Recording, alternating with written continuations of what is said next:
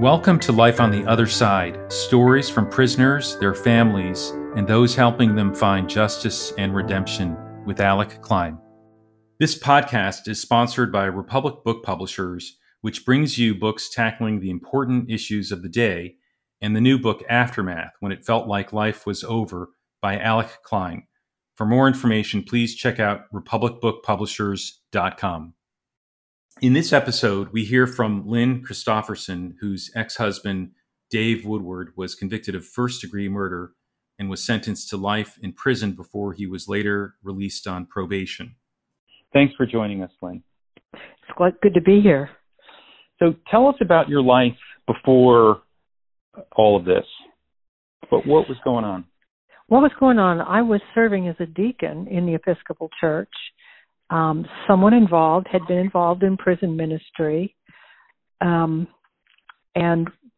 so I had a heart for people and their families who were behind bars and just kind of doing the next right thing where I felt like I was being directed.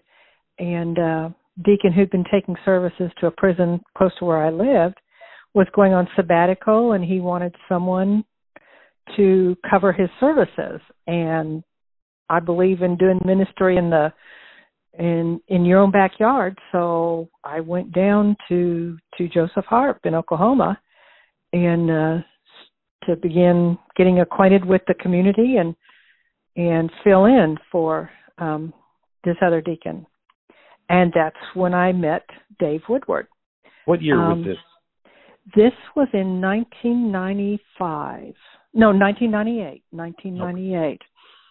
Okay. And what was it like when you went in and you met Dave back then? Well, I had been in this facility probably 10 years before, and I remember being scared going in, but then being struck by, these were people very similar to me. I would meet someone my age, and we had, common experience of history, and they had families they were concerned about. I remember being startled at, wow, these are just people like me who have unfortunately done something pretty bad and are now being punished. Right. So I was familiar with that. So going into services wasn't completely unfamiliar to me. And I just, it was something I really enjoyed doing. What was your first impression when you met Dave? He was kind of the inside coordinator for services, and we had a special event coming up, and it was his job to do the paperwork, to get the information and do the paperwork so that it would be okay for me to come in at a different time. My impression of Dave was he had a dry sense of humor. He was very engaging in an appropriate way, and very direct. He never hid what he had done. He kind of was upfront about that, but just like the other guys, just a nice guy. What did he tell you about what he had done? He told me he had killed someone, and he gave me kind of an outline of what happened, and he told me that just the smell of blood just gave him cause to stop. Like I say, he was pretty straightforward. He felt it was important that I knew up front. When you say that the blood caused him to stop what? When I say stop, I mean it brought him up short. It would be something that would immediately remind him of what he had done. And he would say, before that happened that night, he would say he never imagined he was the kind of person that could do something like that, could take another person's life. Right. This is a complex case. I remember, I think, reading some of the trial transcript. For those listening, is there a way of sort of describing briefly, what he told you about how he got involved in this situation and what happened? first of all, Dave was battling alcohol addiction, so that was a piece of his story. So his judgment gets impaired.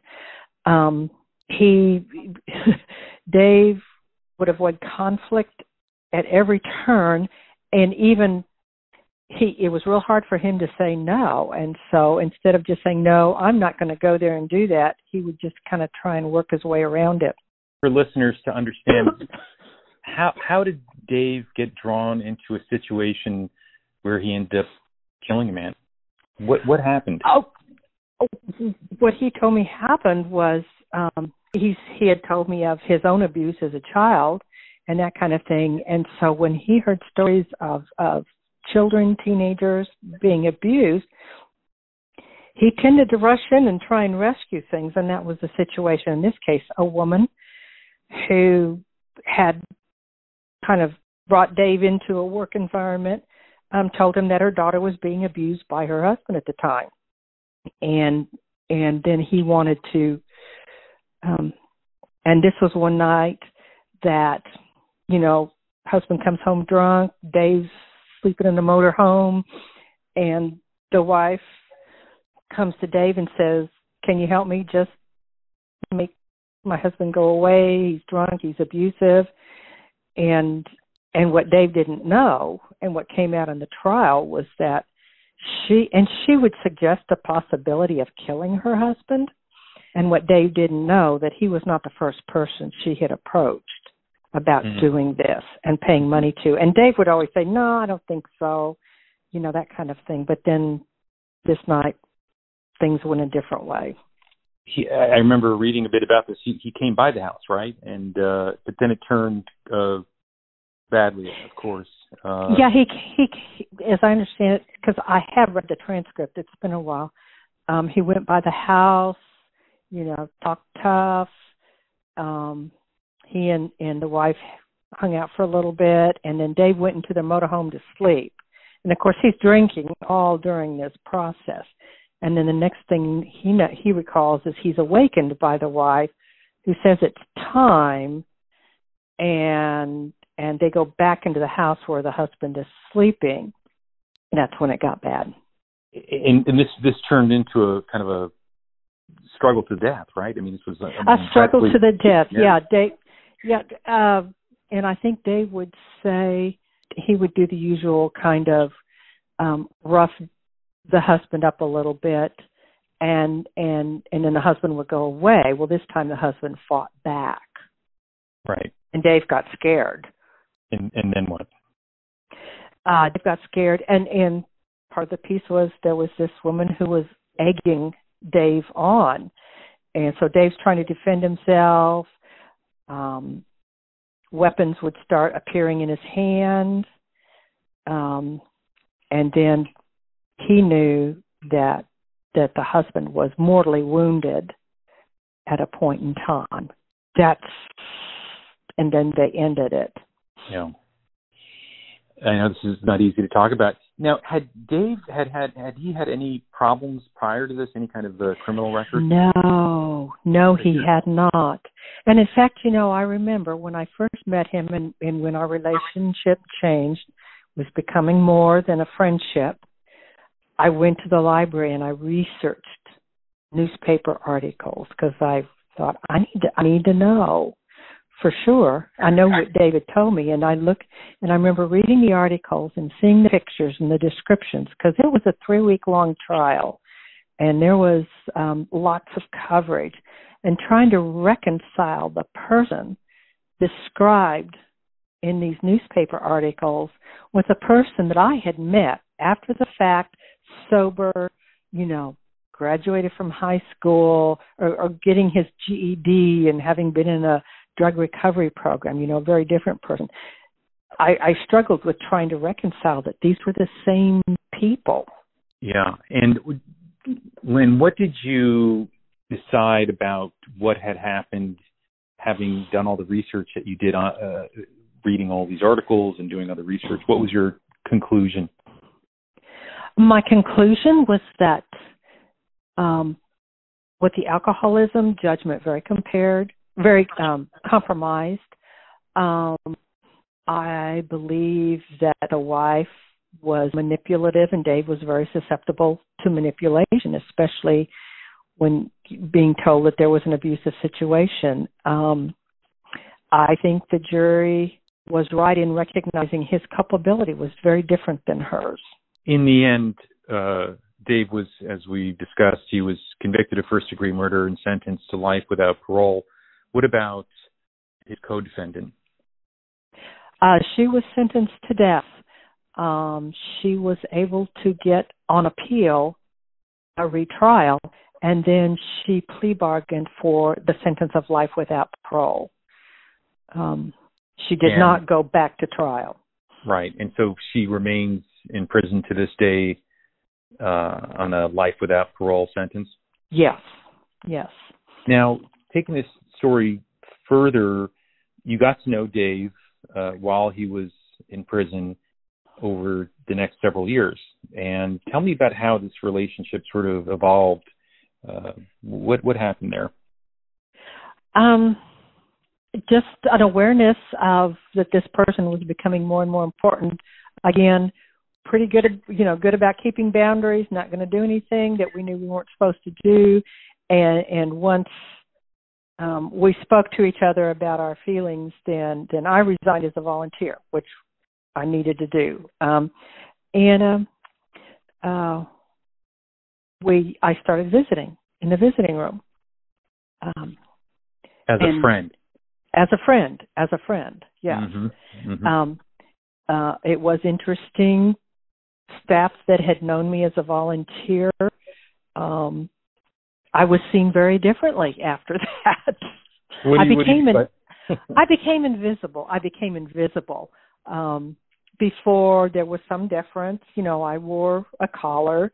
There was some deference. People would chit-chat with me, that kind of thing. But once I became a family member, I was just somebody to be processed from the outside. That must have been a startling kind of transition. Well, it was very interesting. I'm pretty good at stepping back and observing, and I try not to be judgmental. People are doing what they do for all kinds of different reasons, and most of them I don't know about. But it was really interesting. Yeah. How did you manage that turning invisible? Did you do anything to deal with that situation? I was okay with that. Right. I was okay with that. Yeah. And when did you sense, Lynn, that Dave actually might be somebody you could envision spending the rest of your life with? I think it was probably about a year and a half, 2 years afterwards. And then we did have our visits terminated for a year and a half because there was a captain who recognized me as a volunteer and thought I was breaking a rule and that kind of thing. And we had to go through it was going to be 3 years because that's the time frame that volunteers have to stay away from a facility they volunteered in.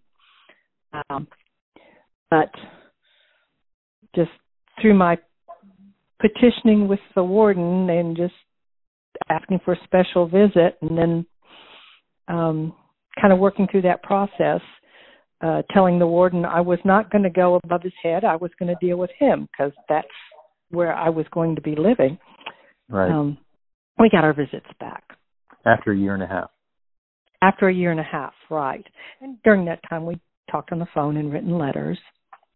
And when you saw him for the first time after a year and a half, had things changed? Or had they progressed? Where were you with them?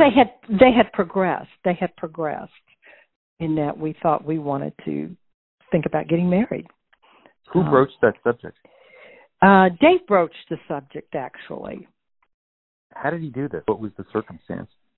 In a letter, I can't remember if it was before or after. It was in a letter after about a year. He mentioned it. I'm trying to think, and I think, he broached it, and I thought about it, and said yes.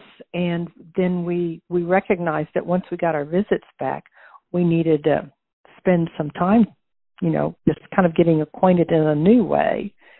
Even though we've been writing and talking on the phone, we hadn't been in each other's presence. Just to back up, so he asked you to marry him in a letter, and you responded in kind in a letter? Yes. This is very Victorian of you. Oh, it is. Well, letters from prison is the last bastion of correspondence. Yeah, that's for sure. And but what was your reaction when you first got the proposal? Were you surprised or ready? I was ready. Yeah, I was ready. Yeah. So no hesitation? No. Now, how do you explain that? Because, as you knew at the time, he was in life without parole. In other words, no possibility, based on the sentence, that he would get out. How did you picture all this, your life going forward? I probably need to preface this with, before I met Dave, I had been a single mom for 13 years, and quite content with my life. It was full, it was rich, doing good work, lots of friends and that kind of thing, but through a discernment process, kind of a sense of being called to the community, what kind of community. This is probably not a whole lot to do with what you're talking about, but thank God for editing. But, what kind of community am I being called for? And discernment was to the community of marriage. Okay. And then making a list of who I was looking for. And then, so my yes was immediate, but it was actually after a long period of discernment on my part of being called to that community. What was I looking for? I could choose. And then when Dave asked, it was like, I forgot to tell God where I wanted to meet this guy. And did you, Lynn, did you picture that your life in marriage would be with you visiting Dave in the visitor's room for the rest of his or your life? Well, that is what we expected. That's certainly what we thought it would look like. And there is community in the visiting room. You get to know the same people, that kind of thing. I dreamed about him getting out, but the likelihood was very dim. We got a hold of his transcript, had a lawyer look at it. The lawyer said, "There's no chance. You got to change the laws. There's no way to do this." And okay. Well, now, if I could pause for a sec here, what does a wedding look like when you get married to somebody who's been sentenced to life in prison without the possibility of parole? What does that look like? It was wonderful. We, of course, because we were both connected with the volunteer community, any number of volunteers, we probably had 30 people at our wedding, which doesn't happen much anymore. But because of, I had a dress and a bouquet. It wasn't a typical wedding dress, but Dave was wearing his pressed grays and had a bouquet. An Episcopal priest and an Episcopal deacon officiated. One of the staff members sang a song. It was a regular communion service. Wait, when you say pressed grays, are you talking about the prison-issued garb? Yes. Okay. Yes. This was back when the uniform was gray. Well, he could get it starched and creased, and I brought in a bow tie. You were allowed a bow tie? Yeah, I brought in a bow tie. Everybody had boutonnieres, and we had, it was in the morning, so we had fruit tarts from a bakery for refreshment, and there was a photographer, and it was videoed, and that was the last time we had communion together until after he got out. Well, now before you go there, so you get married. You've now known Dave for how many years? I've known him for 3 years. And we're in, the early 2000s? Yeah, we got married December 15th, 2001. It was December 13th. My daughter was there. Now, at what point, Lynn, did you make it your mission to sort of become an expert, if you will, and these are my words, in the criminal justice system, in the parole board, in the ways that all of this is done? Because what I've seen of you is that you are, in fact, really an expert in all this, and you're meticulous about your note-taking and records. At what point did that all start, that you began to really focus on helping Dave regain his freedom? He was able to get his sentence modified to life in 2012. This is life with the possibility of parole. Life with the possibility of parole. In 2012, that happened, I believe it was in the early part of the year, and then it was in like October. Because he'd been in at this point in time over 15 years, he was immediately eligible to be docketed for a parole hearing. Mm-hmm. And he made it to stage 2 in his first parole hearing. Wow. And I remember it was the first one. I went down to Joseph Harp and appeared, but I didn't speak for him. Our priest spoke for him. And after he was denied, I was getting ready to leave, and the chairman stopped me and said, "Don't be discouraged. He's doing all the right things. Keep encouraging him. And hopefully it'll be different next time." By the way, just for listeners' edification, the fact that he got through the first stage in some ways can be the hardest, which is just a review of his case, as I understand it, on paper, right? Yes. So that's remarkable that he got through that first stage, even though he didn't make it through the second stage, which was the vote, I suppose, of the parole board in person, right? Correct. Yeah. Wow. So you must have been encouraged by this point that maybe there was a chance. Yes, very encouraged. And then in 2012, then he could reappear again in 2015, and a lot changed. The composition of the parole board changed a lot, and we submitted the package, and he got denied then at the first stage, at the jacket review, on paper only. And I'll always remember Dave talking about, I don't know what to do. He'd done more programs, he'd done more good time. He said, what do they want of me? And I remember thinking, the parole process has been so mysterious to so many people. I said, I'm thinking, I'm going to start going to the meetings. I'm going to meet these people. I'm going to start paying attention. I want to find out, how is this supposed to work? Little did they know what they were up against. Thanks for joining us. Stay tuned for part 2 of the podcast with Lynn Christofferson. This podcast is sponsored by Republic Book Publishers, which brings you books tackling the important issues of the day, and the new book Aftermath, When It Felt Like Life Was Over, by Alec Klein. For more information, please check out republicbookpublishers.com. Thank you for joining us today. Please stay tuned for our next podcast involving stories from prisoners, their families, and those helping them find justice and redemption. And please subscribe to the Life on the Other Side podcast on iTunes.